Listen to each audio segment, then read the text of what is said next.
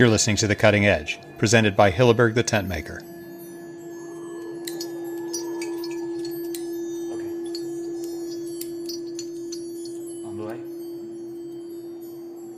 Hi, I'm Petra Hilleberg, President and CEO of Hilleberg the Tentmaker.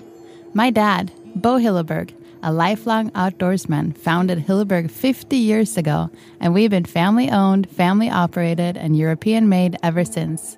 We proudly specialize in building strong, lightweight tents and in never compromising on quality of materials or construction. Our tents have been specifically chosen by polar expeditions, mountaineers, backpackers, and avid outdoor adventurers just like you all over the world.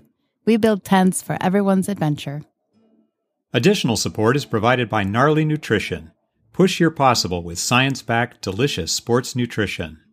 And LOWA Boots, crafting premium footwear for the mountains and beyond since 1923.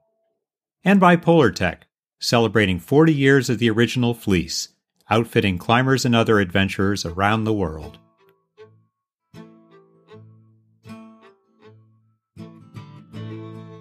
This is Dougald MacDonald, editor of the American Alpine Journal, the AAJ. Our guest, Archil Badriashvili, first wrote for the AAJ in 2017, describing new routes and the history of climbing in some lesser-known areas of the Caucasus Mountains, rising above his home country of Georgia. More recently, the 31-year-old has been very successful in the high mountains of Asia, with several wild new routes in Nepal, and this year, an impressive expedition to the Hindu Kush in far northwestern Pakistan. Archil and two of his regular partners, Giorgi Tepnadze and Baqar Gelashvili, headed to the border of Pakistan and Afghanistan in late August. After warming up with a new route to a 6,800-meter peak, the trio made the first ascent of the highest unclimbed mountain in the area, 7,300-meter Saraghrar Northwest, in a 9-day round trip. I spoke with Archil at home in Tbilisi, shortly after the three men returned from Pakistan, still coming down from the high of this extraordinary expedition. I have to apologize in advance for some technical difficulties with Archil's audio, but I'm sure you'll enjoy this unusual look into Georgia's little-known climbing culture and some very impressive ascents.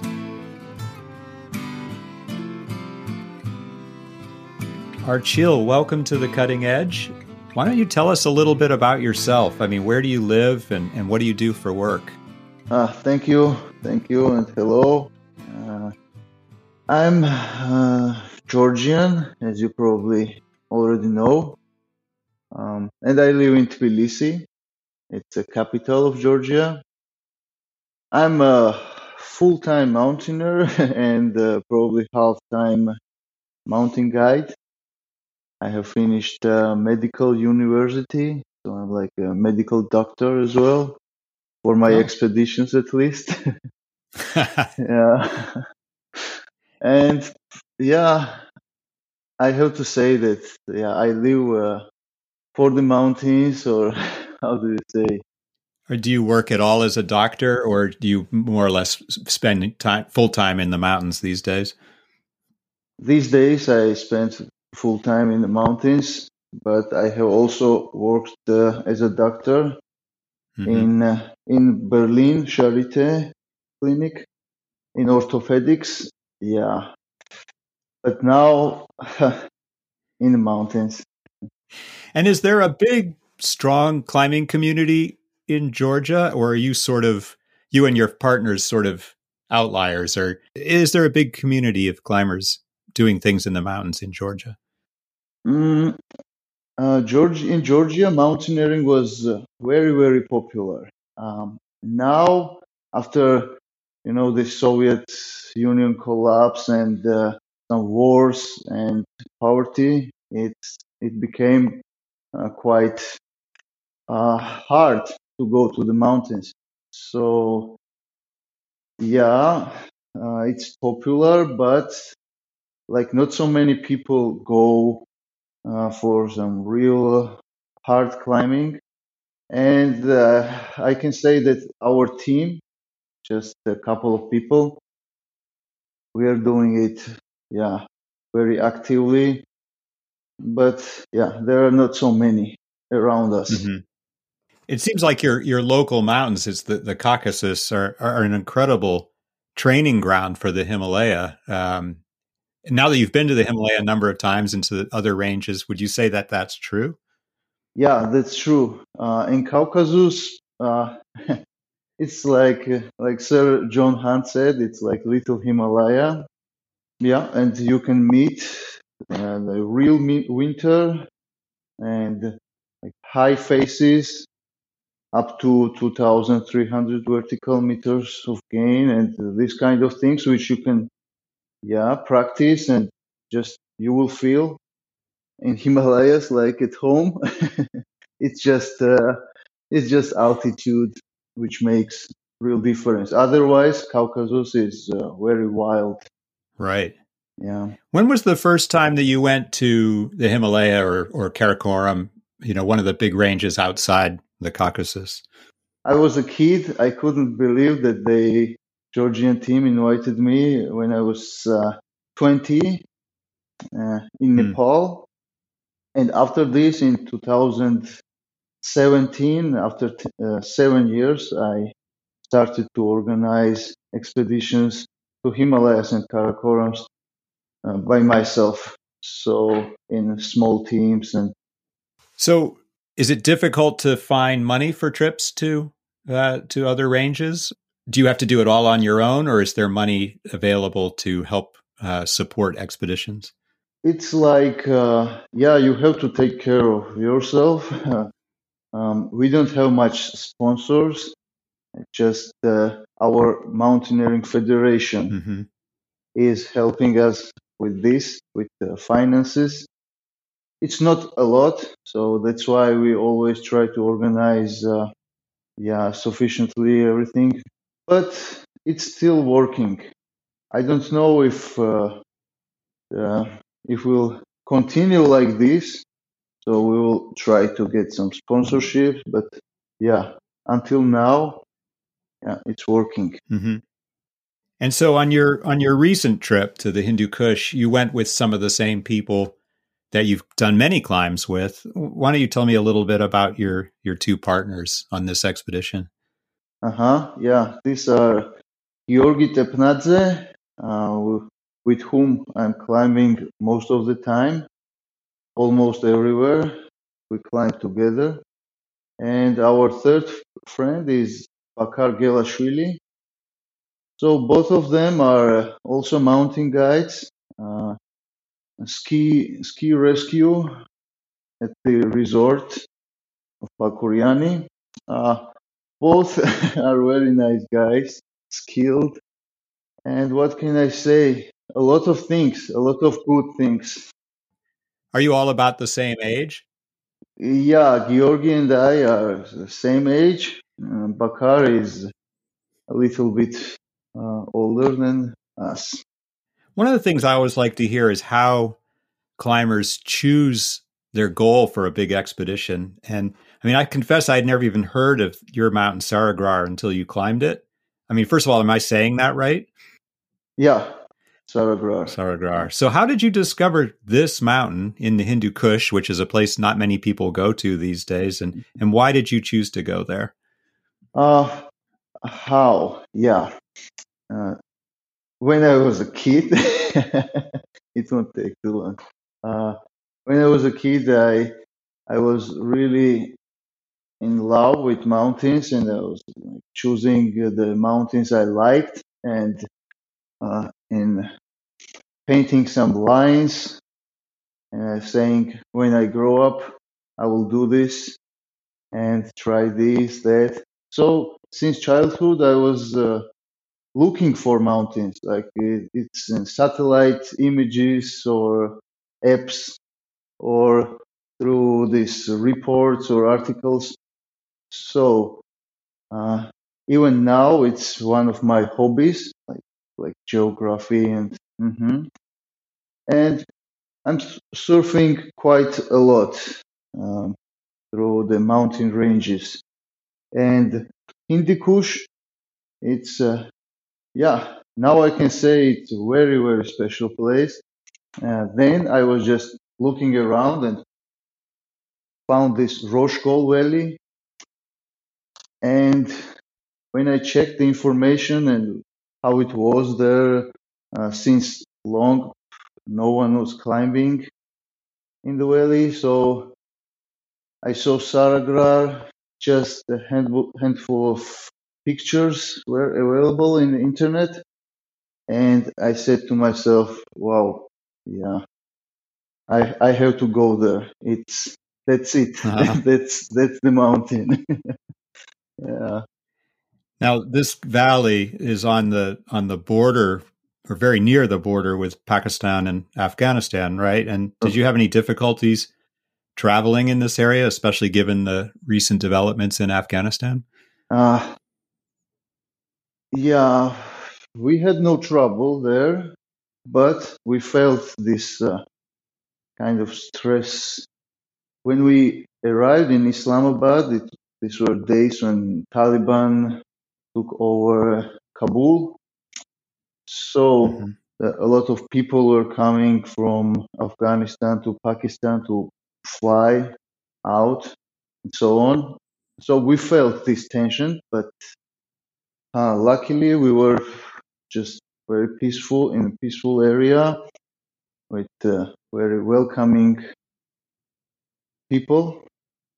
So Mm-hmm. yeah, in this matter we had no complications at all. And the mountain itself, it's Saraghrar Northwest, right? I mean, Yeah. there's a group of mountains there. So, have there been many climbs or many attempts in this area on these particular mountains? Uh-huh. And had your mountain itself, Saraghrar Northwest, been attempted before? Uh-huh. So the mountains there are special in its huge dimensions. They're huge with plenty of summits. And Saraghrar is like this. There are many summits around, and most of them are climbed only once before.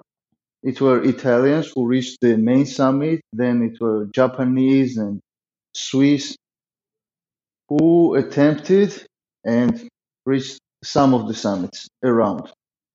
So the Northwest summit was unclimbed.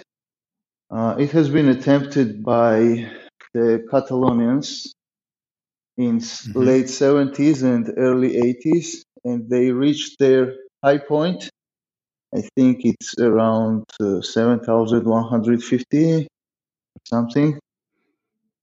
Yeah, so yeah, 3 attempts, but no Mm-hmm. summits. Yeah, this was the last remaining unclimbed peak, unclimbed summit in the area, and we were looking at it from our base camp, and yeah, it's stunning.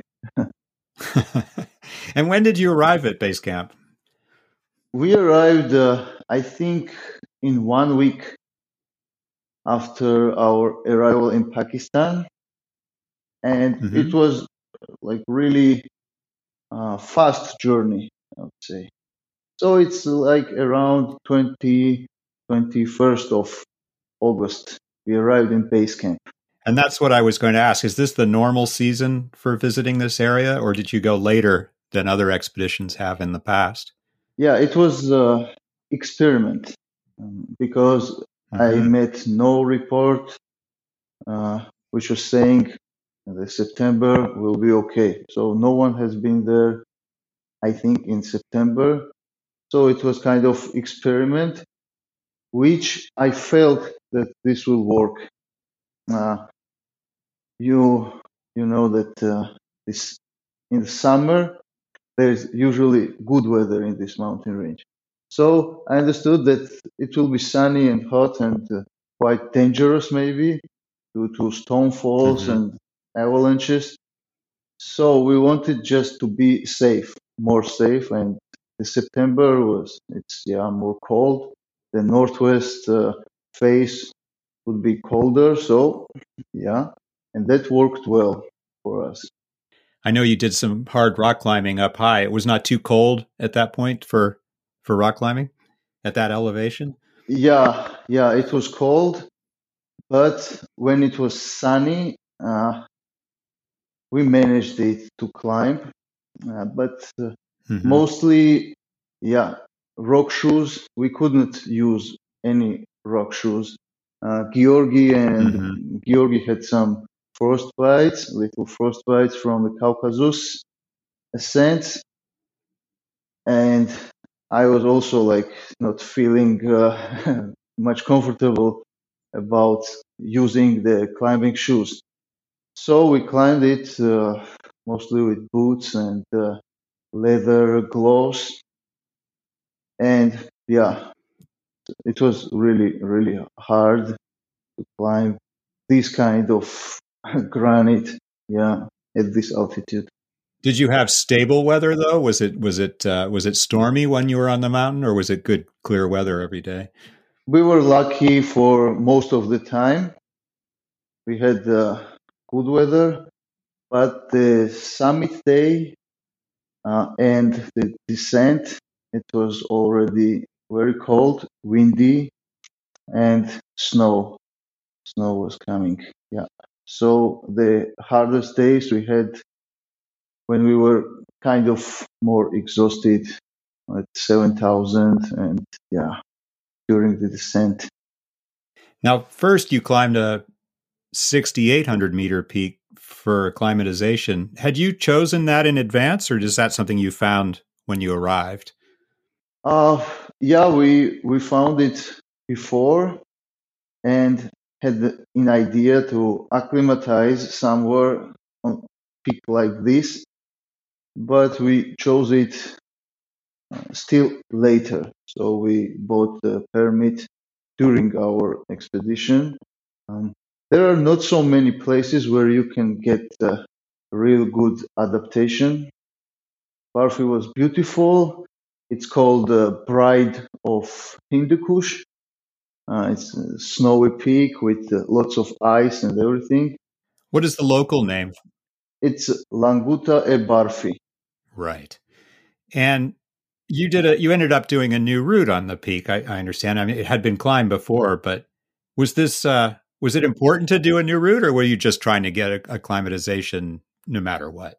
No, the peak is so beautiful, and our experience was so unique that I. Uh, it's still hard for me to say this was an acclimatization peak. Uh, yeah, it was a climb on its own. Yeah, we made the first ascent of the south face, so it was never climbed from Pakistan. Kiwis attempted it from the south face, from slightly left hand from the center. They Mm-hmm. climbed the face, but couldn't reach the summit. So it's like it's first complete ascent. Yeah, Mm-hmm. but they got up pretty high, and they helped us with the information, and I'm thankful for this. And how long was that climb? It took 2 days up and down. So one bivouac, yeah, we dig out in ice on the summit ridge. But Mm-hmm. the first day involved like 1,400 meters of snow, fern, and ice climbing. We did it like soloing up without a rope or protection. We felt all right. So yeah, it happened pretty fast. And I had no acclimatization, so for me it was more demanding.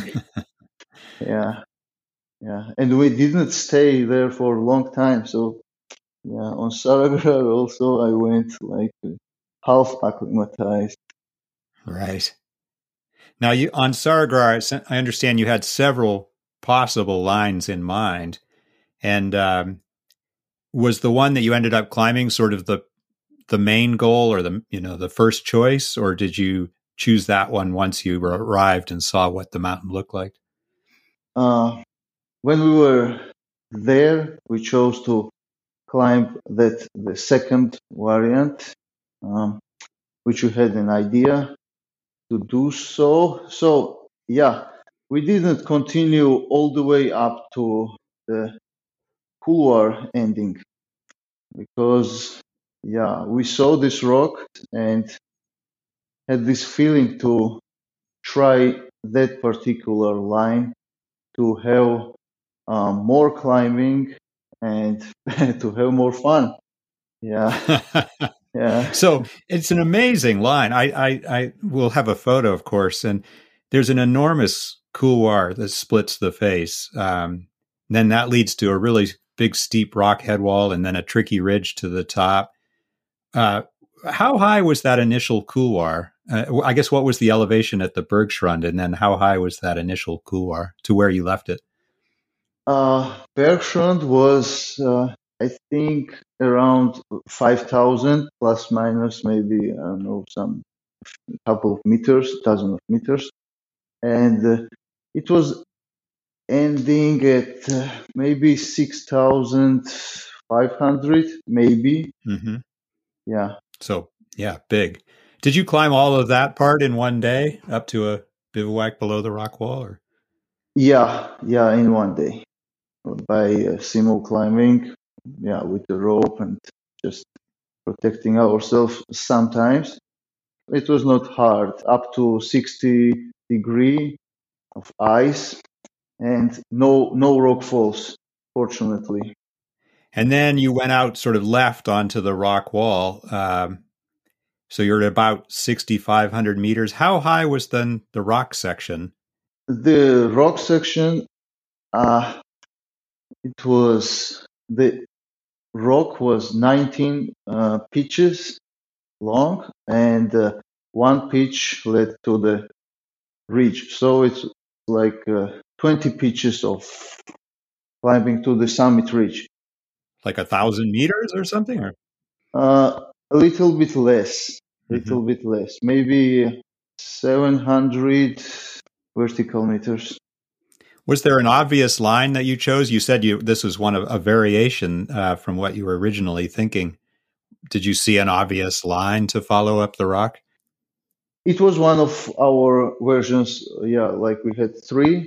One was to start from the from with the rock without going too much into this couloir, but yeah, that would have been quite impossible because it's very long and very hard. And the third variant was to climb the couloir all the way up and then climb this a little bit shorter section of rock.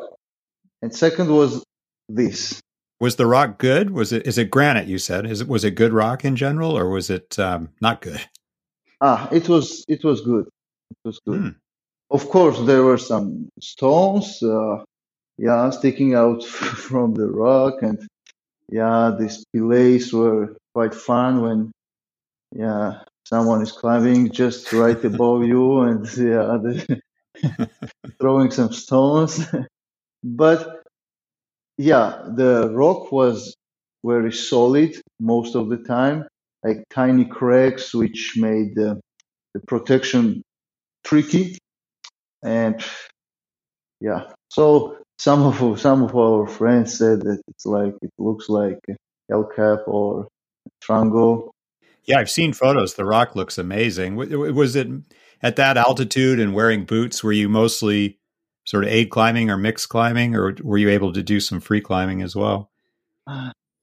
Some free climbing, yeah, but mostly more was mixed using the instruments. We call it instruments, yeah, like mixed climbing. Sometimes we were, yeah, like mixed climbing without crampons, with crampons, with one tool and one hand. So, like, it was true mixed. Yeah. Every technique, yeah, and yeah, lots of aid also in some sections where it was quite impossible to climb with the boots and the gloves. I mean, more high up, yeah, and then some overhangs and so on. Yeah. I don't think it was like free climbable. Those places where we ended up. Mhm. Yeah. And it was 5 days, right, to climb the rock wall. Yeah. So 5 days to climb, I don't know, 700 meters, 800 meters. Was the climbing itself very difficult, or were you moving slowly because of the altitude, or did you have to wait for the sun on that northwest face? We were not waiting for the sun. Um, we were just going up, waking up, and just starting to climb. The pitches were very difficult. Yeah, there Hmm. were some days when we couldn't progress for more than 2, 3 pitches a Hmm. day. And no, it wasn't because of altitude and our, I don't know, problems. No, we felt just fine. But the climbing itself was, yeah, really demanding. But at least you had pretty good weather through this part, right? Yeah. Yeah. Did you have a portaledge, or did you have to find ledges to sleep on the whole way up the rock wall? No, we didn't take too much of gear. Uh, we were just, yeah, finding some ledges and digging out from the ice. So I can say that we are quite good at building ledges, but yeah, it requires quite some time. Yeah, 2, 3 hours every day we spent to organize some normal ledges. We had a single wall tent, a 2-man tent for three, and you can see in pictures. So we don't have big rucksacks, so we had quite not so much food, uh, not too much equipment. So we tried to be as light as possible. But yeah, I cannot say that we were feeling very light. Yeah, we prepared for 8 days in Hmm. total. Yeah, including some bed day for resting but it took us, yeah, a little bit more. Hmm. In several of your stories for the AAJ, you've mentioned singing to encourage the leader when the climbing gets difficult. Is that a Georgian thing? Is there a story behind that? Yeah, it's a Georgian thing. Uh, there's one classic story behind it about our legendary mountaineer, the Tiger of Rocks, Mikhail Tergiani. Yeah, he was once climbing a new route on Ushba's east face. It's like a mirror wall. So he was leading it, and he was free climbing on that section. And he understood that he had no protection and he could fall. And he said to his friends, "Just untie from the rope and let me do my thing." They said no. They started to sing, encouraging him.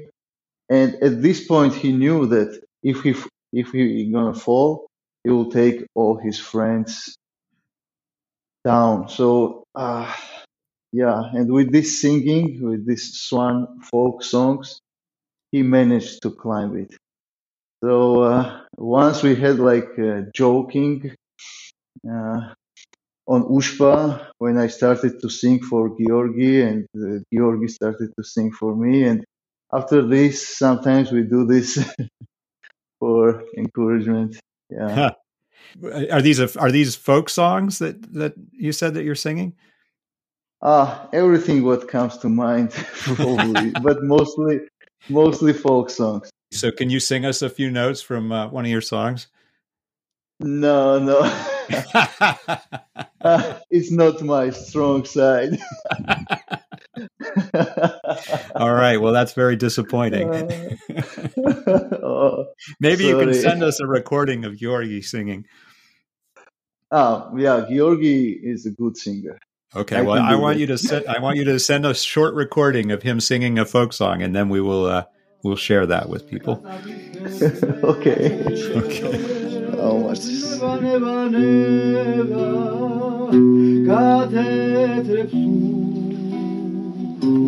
Para todo el In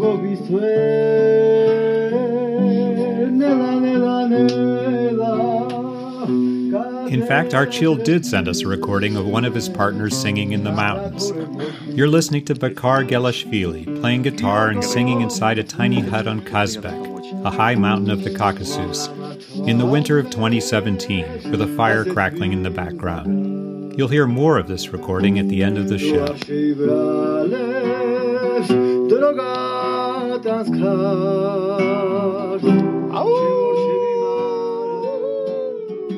So, okay, all right. So you finish the rock wall.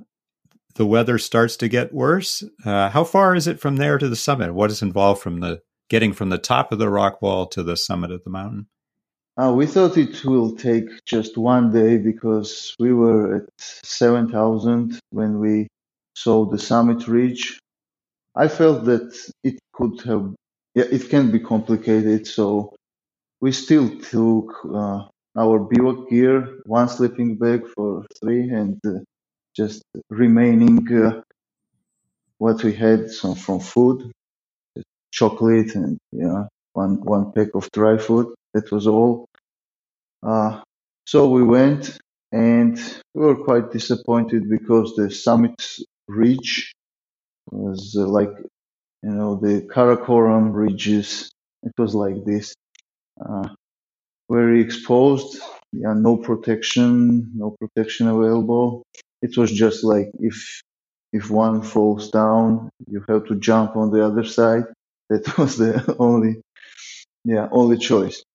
So it took us half day to go through not so big section of this ridge. We were just digging the snow, and it was very hard. It was at this point, for the first time, I thought for myself really seriously, are we doing it right?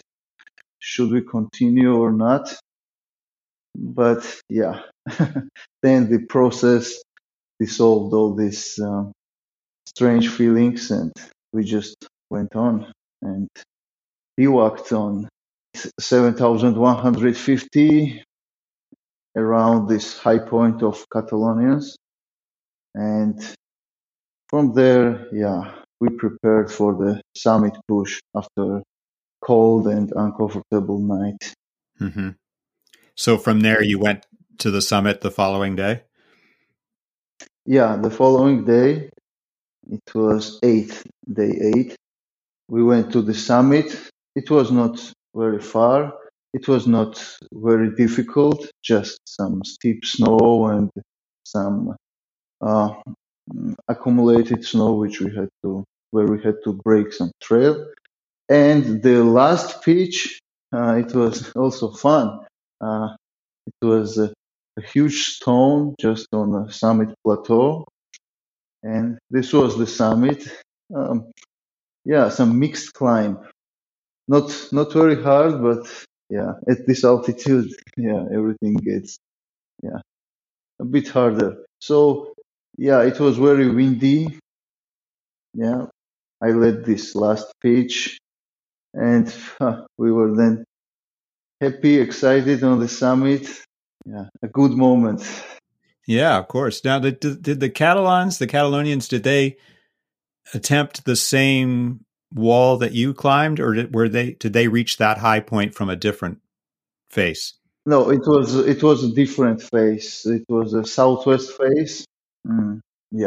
A big rock pillar.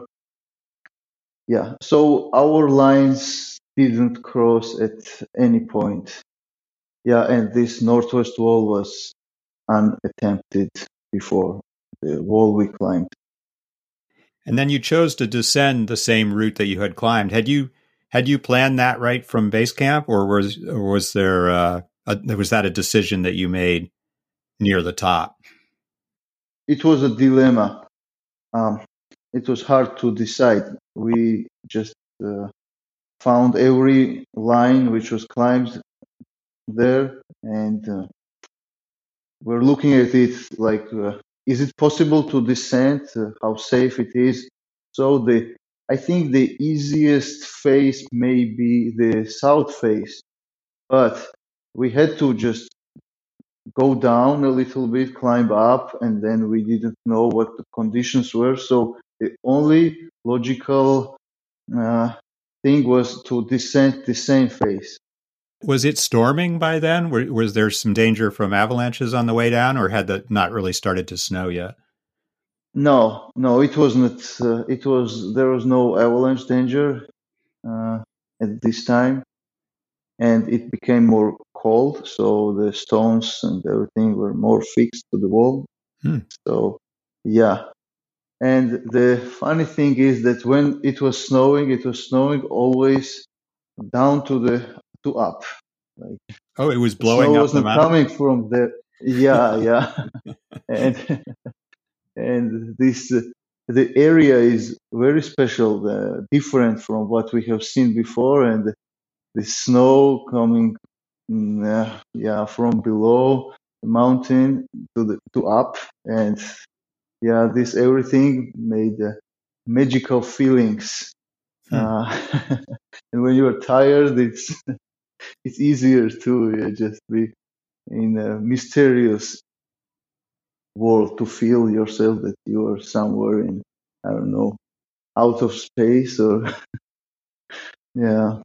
In your past stories, it seems like that's something that you seek out in climbs. And just from describing experiences like this and from other climbs, what is it that makes a great climb for you? It's not hard to say. Many say this nowadays. The unexplored faces and new routes and like true difficulties when you don't know is it possible to climb or not.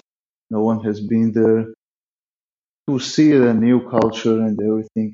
This everything together, the whole process makes for me a good climb, good experience. This is what I'm searching for.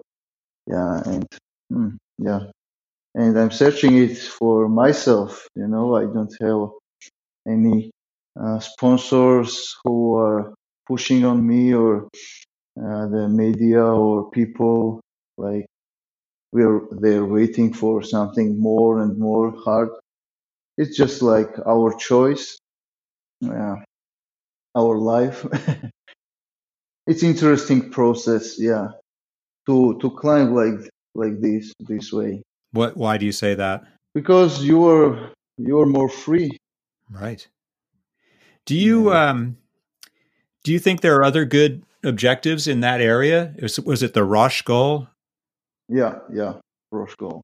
Yeah, there in this valley there are four 7,000ers, and most of them haven't been climbed from Pakistan side and in this valley. And there are a lot of mountains around 6,000ers, for example, and they are quite steep. They are very steep. North faces are mostly with seracs and ice, but other faces, yeah, really good climbs. One problem that you may consider is a safety, which is we didn't notice any of problems, complications, but still you have to contact the right people, preferably with local tour agencies. And the second is earthquakes. It's more frequent there, so you just don't want to stay for too long on a face or on the wall. Yeah, these are two main things which I wanted to say. Yeah, if someone is planning for it. Otherwise, possibilities. Yeah, a lot of possibilities. Did you experience any earthquakes while you were there? No, while I was dreaming, I experienced one. Probably it was just Yeah, in my head. Yeah. Yeah. Also, I want to say that because it was climbed mostly in 70s and almost no climbs after this, all of the ascents are done in expedition style. So, Mhm. yeah, everything has to be climbed. Everything is yet to be climbed in alpine style. Would you go back to that area? I know it's a big world. There's many places to go, but was it good enough that you'd want to go back to that same area? Yeah, yeah. I want to go there. I want to go there again, and probably people are one of the main reasons to go back there. And of course, the beauty of the nature. The local people, you mean? Yes, local people. Oh, good. Yeah, they are very welcoming. Yeah. I know many climbers don't like to share their upcoming plans, and so I won't ask you what you have in mind next. But I do wonder if you have sort of a dream climb that you would love to do above all others. About plans, yeah, we don't have now any of big plans because after these kind of expeditions, we just take some time for ourselves to rethink about it, reframing, yeah, and the dream climbs, yeah, there are this. It's mostly about high 7,000ers, maybe a couple of 8,000ers, but mostly high 7,000ers, technically difficult, like you may know Kashabun 4 or yeah, some Yeah. other peaks, yeah, which I would love to go there when I feel it's time. Mm-hmm. Do you have anything else you'd like to say about this expedition? I think we covered the climb well, but were there any sort of lasting memories or things that we didn't talk about? There were so many things that I still feel I still need probably some time mm, to be able to speak about it well. I feel that I'm still in this expedition. It's a strange feeling. Um, I didn't finish it yet in my mind. Yeah. So there are so many ideas and memories there that hard for me to speak about. Well, thanks, Archil. I think that was it's really great to hear about this climb, and we've been overdue to talk with you. You've been doing some wonderful climbs in the last few years, and we hope to hear more from you in the future. Thank you. I hope to.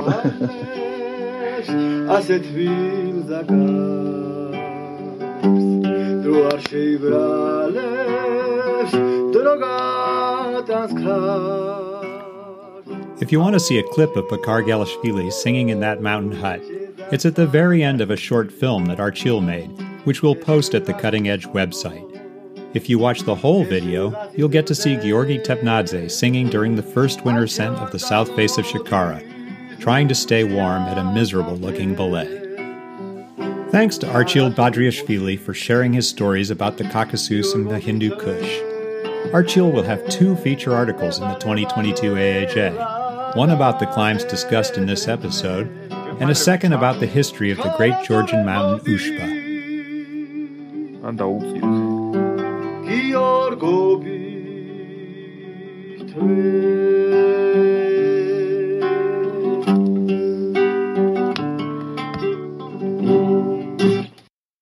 The Cutting Edge is presented by Hilleberg the Tentmaker.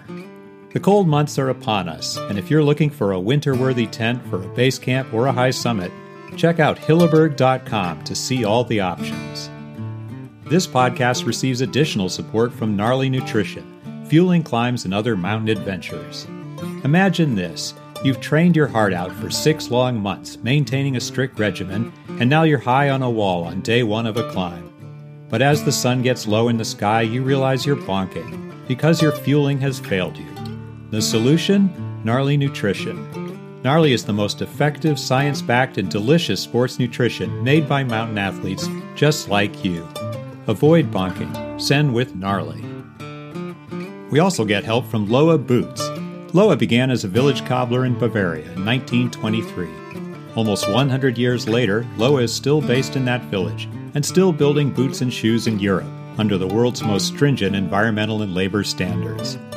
From mountaineering and ice climbing boots to rock climbing shoes, hiking boots, and now lightweight trail shoes, LOWA is recognized worldwide for the uncompromising quality, fit, and comfort that make LOWA boots simply more. We're also happy to have support from Polartec, who's celebrating 40 years of the original fleece, outfitting climbers and other adventurers.